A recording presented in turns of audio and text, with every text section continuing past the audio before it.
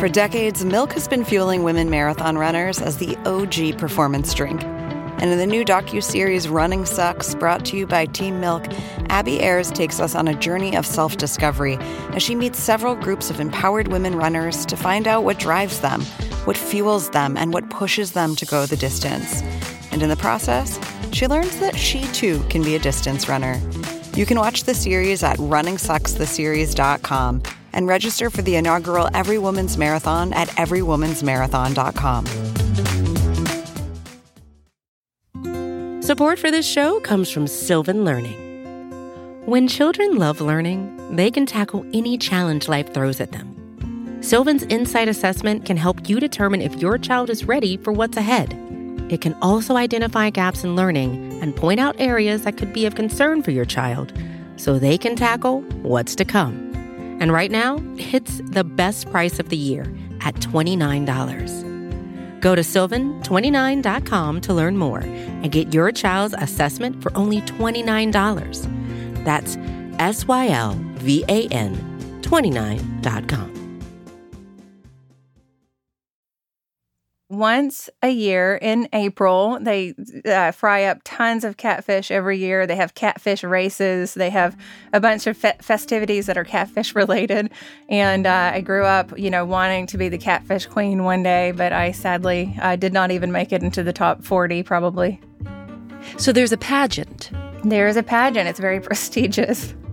Nancy French grew up in Paris, Tennessee, a small town not too far from the Tennessee River, and home to what's called the world's biggest fish fry. What was your life like growing up? Well, I lived out by the lake. I went to church. Church was the main occupation of my life. Back then you'd go 3 times a week. We grew up with, a small number of people. So you couldn't do anything bad without people catching you and telling your parents. You really couldn't get away with anything.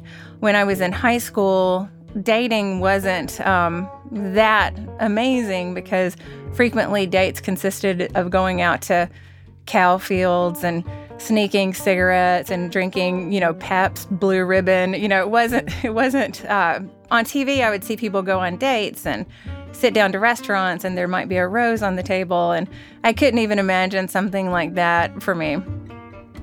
I did actually become homecoming queen, not to brag, but I feel like I should redeem myself at least partially after my catfish queen aspirational failure. When Nancy was a senior in high school in the early 90s, she started getting calls from college admission officers. But she wasn't that excited about college, because there was really only one school that her parents would let her consider. We belong to a certain segment of Christianity called the Church of Christ. And when you're in the Church of Christ, you go to Church of Christ schools. There are only a few.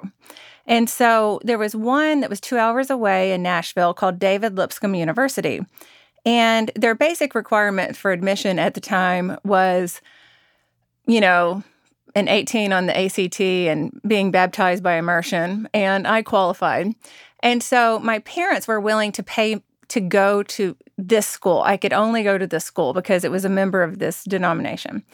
So I had a bad attitude about it and was sort of a punk when the admissions people called me to determine my enthusiasm level for fall admission.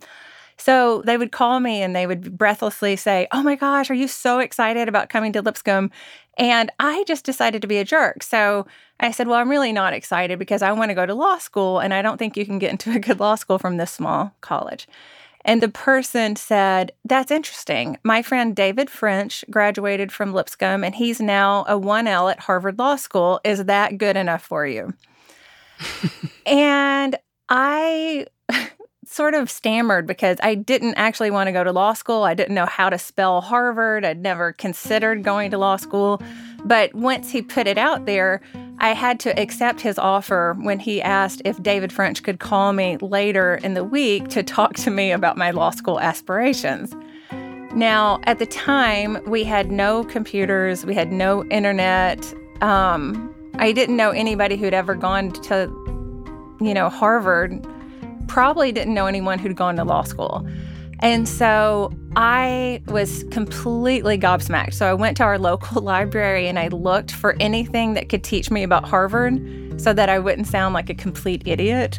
So I went to the library and I read, there was an article in GQ magazine about Harvard Law School that month. And so I read it, every word of it. And I was as prepared as I could possibly be for trying to fake my level of sophistication.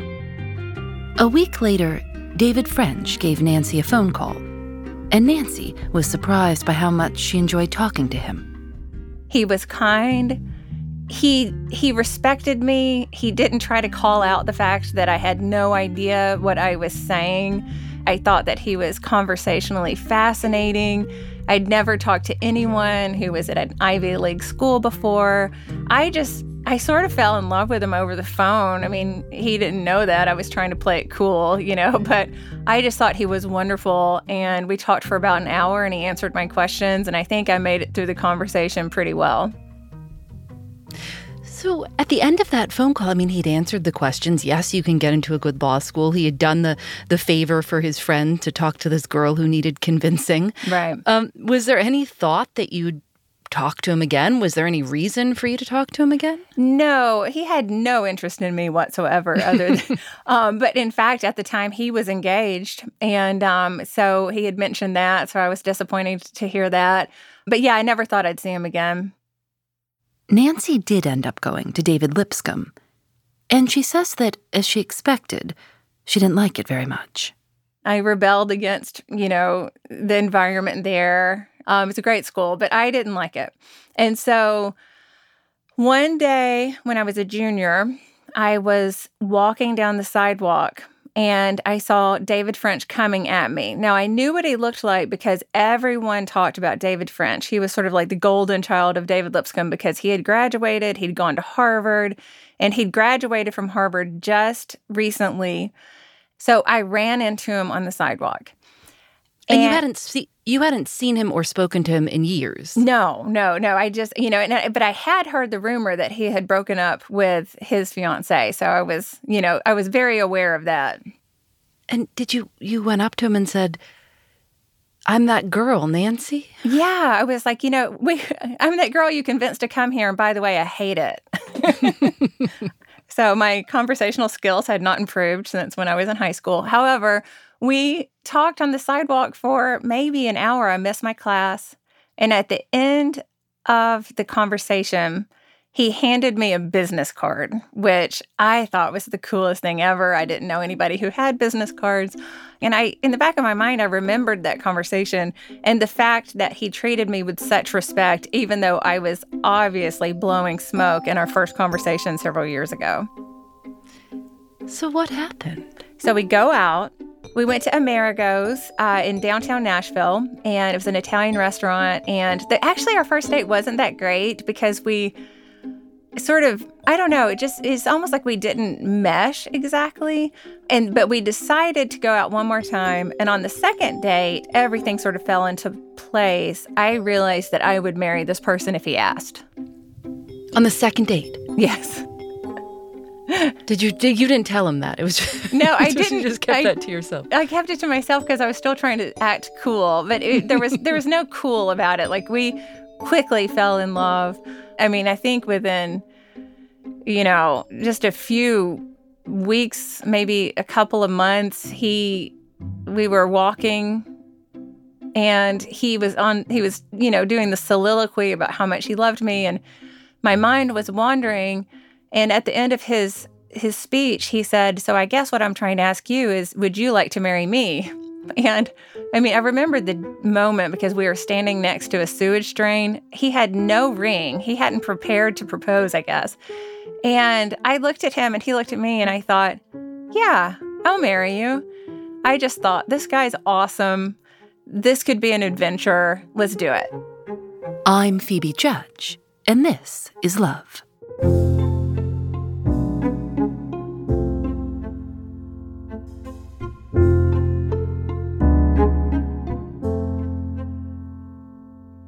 I complicated matters a bit because when he proposed, I did put stipulations on it. Again, I was trying to act like I was very worldly. because I felt like if you're marrying someone who went to Harvard Law School, you have to, bring it. You have to be as sophisticated as, people who go to Ivy Leagues. And so when he asked me to marry him, I said, sure, I'll marry you, but I want to live in New York City. And that was only because I'd watched Woody Allen movies, and I felt like people who lived there had to be very fancy. And then I said, and I want to get married in Paris, France. And that was only because I'd watched movies, and Paris, France seemed like the most exciting and romantic place to get married. And so he said, okay, let's do that. So imagine the scene when I told my parents that I was going to drop out of college because I still hadn't graduated. I just didn't like it.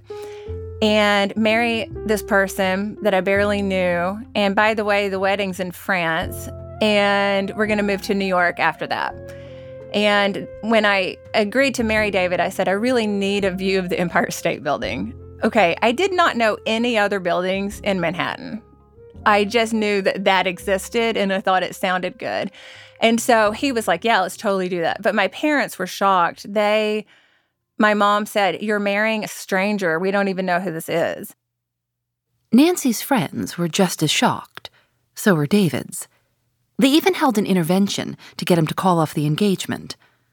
It didn't work. Did David follow through on his promises? Did you get married in Paris? Yes. My family came. His family came. We were supposed to get married on the Seine River on a boat. And on the way to the airport, we found out the boat sank. And so we did not pick up the cosmic clue on that. We just decided, oh, that just must mean there's somewhere else to get married. So we flew to France, had nowhere to get married. I bought flowers off the street, a dress off the rack, and we got married in a little restaurant near Notre Dame, and it was very romantic. And what about New York? Did he get you a view of the Empire State Building? Yes, we lived at 3rd and 18th, and I had a view of the Empire State Building from my fire escape if you craned your neck. And it was so romantic. I transferred to New York University, and, it felt like everything was working out quite well. I mean, this is like, every step here, you're checking every box. Yes. So you get to New York, you're young, you're married, you can see the Empire State Building, but you haven't known each other for that long. Had you lived together before you were married? Oh, no. We were both very strict Church of Christ people, and so we got married in France, and we flew straight to New York, and and that was the first time that we'd lived together. And unbeknownst to me, we weren't able to spend time together once we got to New York because he was a lawyer, obviously. And New York law firms are not incredibly amenable to newlywed life. So once we, got settled in our Gramercy Park apartment, he went off to work, and I went to NYU, and I sold bicycles on Broadway, and, I just had a part-time job. And I loved our lives, but I didn't get to see him. He would work all the time. Sometimes he would come home at 11. Sometimes he wouldn't come home at all. I'd, take the bus and deliver him food, or, we just rarely saw each other after that. So we got to spend a good month together, and then he sort of disappeared into his law firm. And then the phone started to ring. So we were in our apartment. It was like a 500 square foot apartment in Gramercy Park. And the phone rings, and David answers it, and he says, oh, it was the wrong number. And I thought, that's weird. A couple of days later, we got another call, and I answered it, and it was someone who asked for David, so I handed him the phone. And then he hung up a few minutes later, and he goes, oh, it was the wrong number. And I thought, okay, that's interesting. And then one day, he was at work, and I got a call, and the phone rang, and they asked for David, and it was female, and she was adamant that she speak to him. And I was like, David is not here. He's at work. And she said, but I saw him last night. Please have him call me back. And I was like, okay. So I took down the number, and I was like, this is bizarre. He was supposed to be working last night. I don't understand. And then the phone rang again, and then again and again. And every time I answered it, it was a female who was very interested in speaking to David. And they would give me details about it. They were like, yeah, I saw him in Soho, or I was at this party and it was amazing and I really want to speak to him. He gave me this number. Thank you so much for just passing the message on. And so time after time after time, I would just write down the messages, and, Victoria called and Leslie called and Jill called. And every time it sort of like built a brick in my heart against my husband, because I kept thinking, it's weird because he says he's working all the time, but it feels like maybe he has this alternative lifestyle that I don't know about. Were you dying? I mean, I would be dying. Would you write little messages like, Victoria called 117, Leslie 418? Were you handing him these women's names and numbers when he would return home from work? Yeah, and for a period, we exchanged sort of bafflement over it. But as they progressed and the calls would come all hours of the day and night, I began to think that maybe it wasn't, just the wrong number, because they were asking for him by name. And I never saw him. So, I might get a call at 1 o'clock in the morning asking for David. And David wasn't there. He was at the law firm, I thought. And so I began to think, oh my gosh, everyone was against me dropping out of college, marrying a complete stranger, and moving to New York. Perhaps they may have been onto something. Maybe that is not the right way to conduct your life.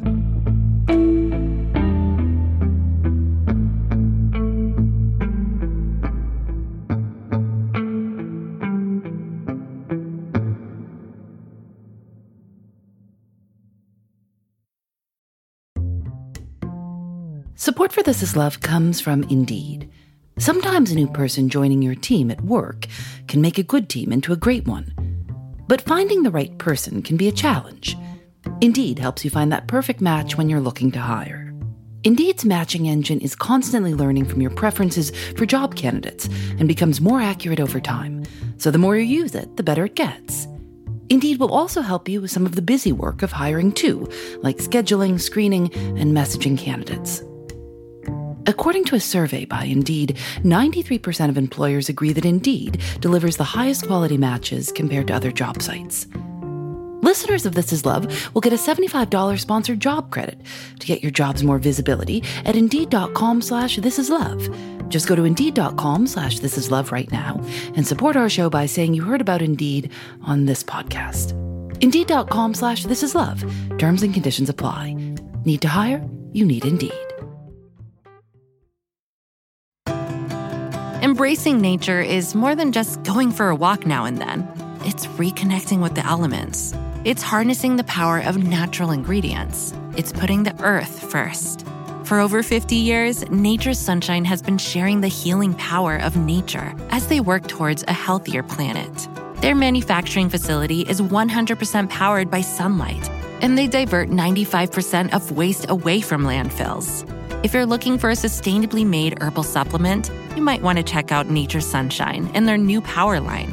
Power Beats are a superfood performance booster that can help enhance both performance and blood flow. And Power Meal is a satisfying protein-packed superfood shake that comes in sustainable packaging made with nearly 40% post-consumer recycled plastics. Now that's something you can feel good about. This Earth Month, you can enjoy 25% off your first order with code NSP. Just go to naturesunshine.com. That's naturesunshine.com and use code NSP for 25% off your first order. When you would deliver these messages to David with these women's numbers, and he would look baffled, were you thinking to yourself, oh, he's playing a good game here. He knows exactly what's going on. I mean, would you start to be skeptical of his answers to you? Yeah, I began to wonder what was going on.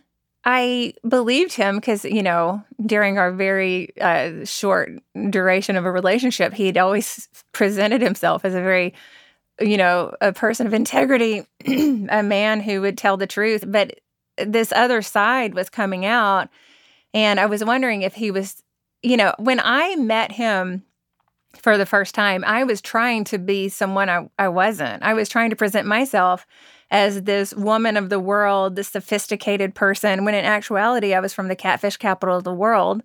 and I'd never flown on a plane, So like I was trying to present myself as something I wasn't, and I started to suspect if maybe he had done the same, to me.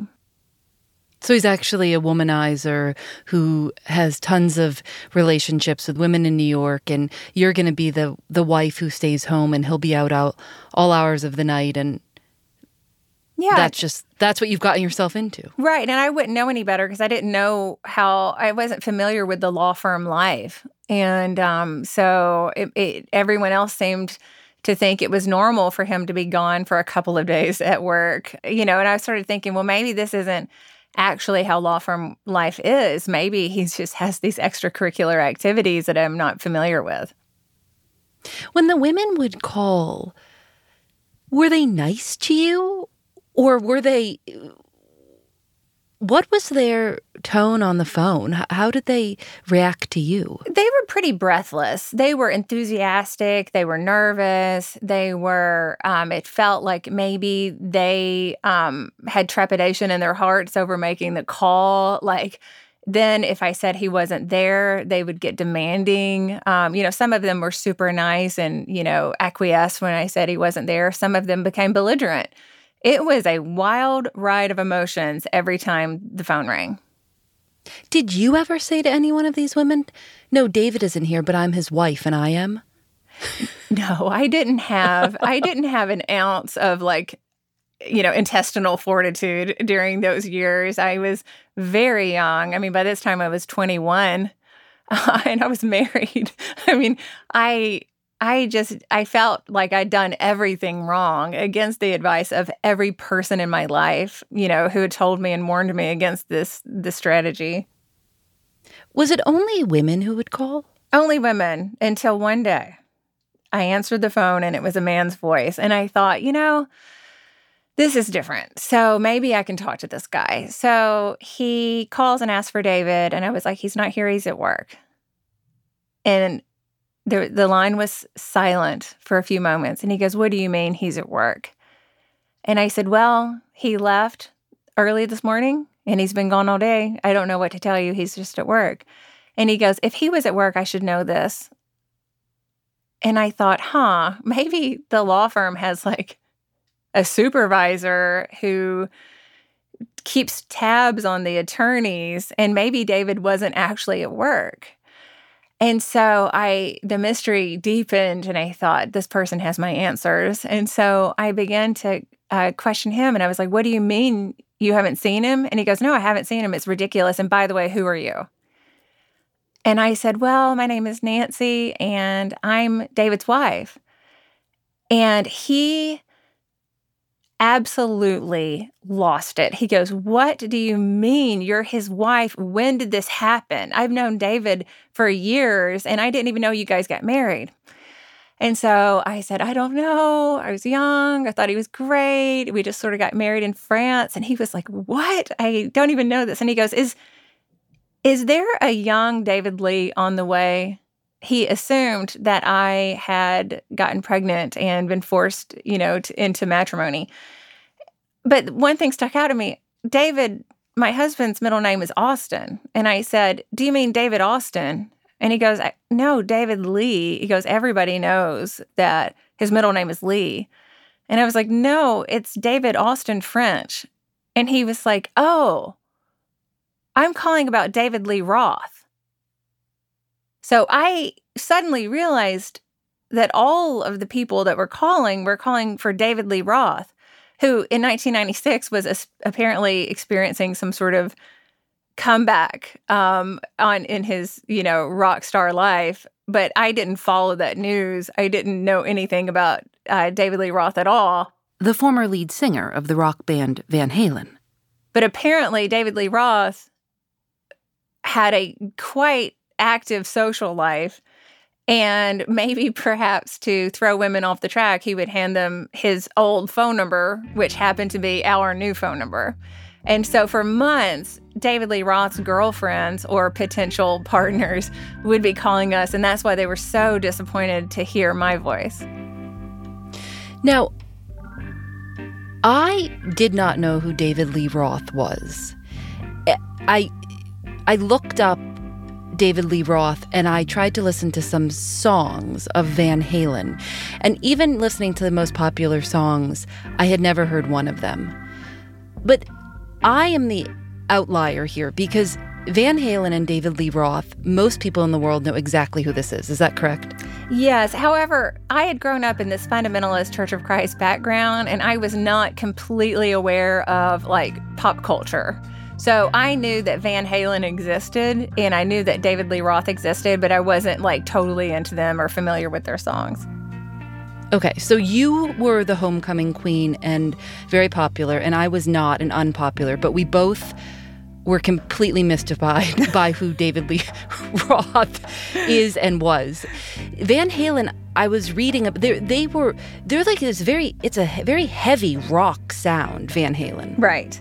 And I think David Lee Roth had big hair and, teased his hair. And I think he, wore very, tight clothing and danced across the stage. And I mean, there's no telling, if you thought about the platonic form of rock star, David Lee Roth probably would be that. But if you thought about the platonic form of geek culture, it would be my husband. He read Lord of the Rings every year from cover to cover. When the movies came out, I dressed up as Arwen and he was a ring wraith. I didn't grow up in geek culture, but I married into it. And that's the person that I married. You could not find anyone that was more different from David Lee Roth than David French, the constitutional attorney. I mean, when you heard this news, did you immediately feel a sense of relief? Yes, I was laughing. David Lee Roth's agent was laughing. I mean, because he had threatened to come over to my apartment.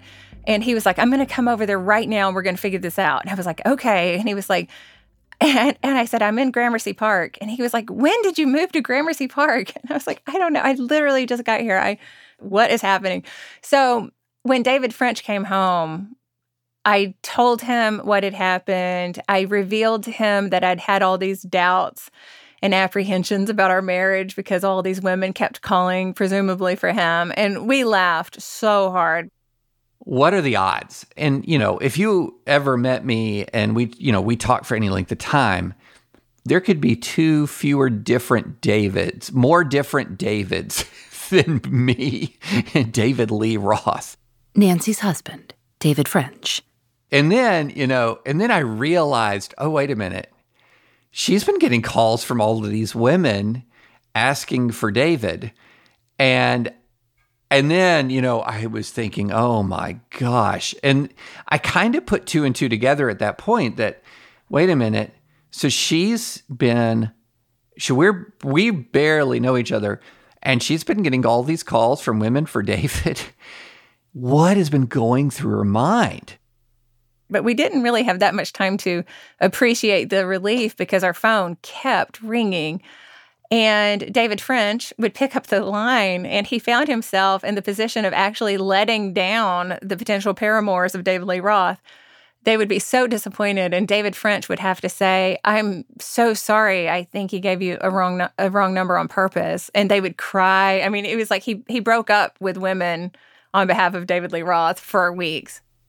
I will never forget this conversation I had late at night with somebody who was crestfallen that she had the wrong number, just crestfallen. And I had to, and this was so late at night, I remember I got out of bed to answer the phone, and I had to kind of walk her through the whole thing. And I was trying to be really nice and very gently, say what was really going on, that she didn't have the right number. And yes, other women do call here. I'm so sorry. And it was terrible. I mean, I felt awful during the whole thing, but eventually it petered out.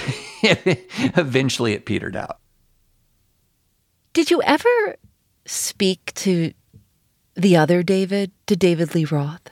No, we are not in the same social circles. No, and I have not reached out to him to find out if he had, in fact, purposefully misled hundreds of devastated Manhattan residents. Most people get to know their future husbands and wives before they get married. I don't think that was always the case. But nowadays, a lot of couples spend years together before they get married. What was it like to do that in reverse? To fall in love with David, but to really begin to get to know him once you were already completely committed to each other? Right. I would not advise it. Kids, do not try this at home. But I realized that we had a problem on our hands when one evening at about 11 o'clock at night, we went out to dinner. David excused himself to go to the restroom, and the waiter said, "What does your husband take in his coffee?" And in that moment, I realized I had no idea if he even drank coffee. And we just decided this was not a tenable situation. We couldn't live in New York completely separate lives. And so we made a radical change, and we packed up and we moved back south, and we lived in a small town, and we got to know each other. And, it was actually quite beautiful. He was as amazing as I thought he was when I was a senior in high school. I made one really good decision, and it was that I had the right assessment of him. It has been the adventure that I was seeking. We tried to reach David Lee Roth for this story, but he hasn't called us back.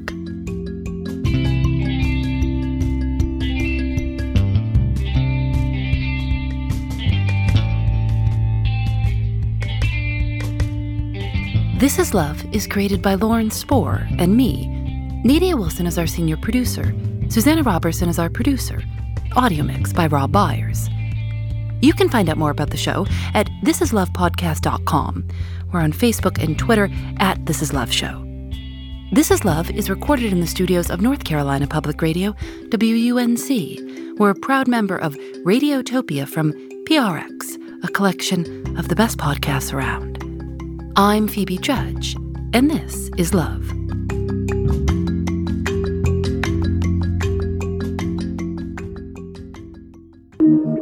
Radiotopia from PRX.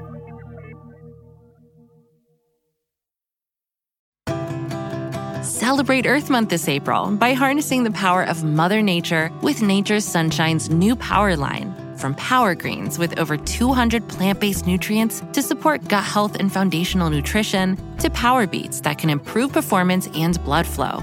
Not to mention Power Meal, which delivers plant-based calories from whole foods to help keep you both energized and feeling satisfied throughout the day. This Earth Month, you can enjoy 25% off your first order with code NSP. Just go to naturesunshine.com. That's naturesunshine.com and use code NSP for 25% off your first order.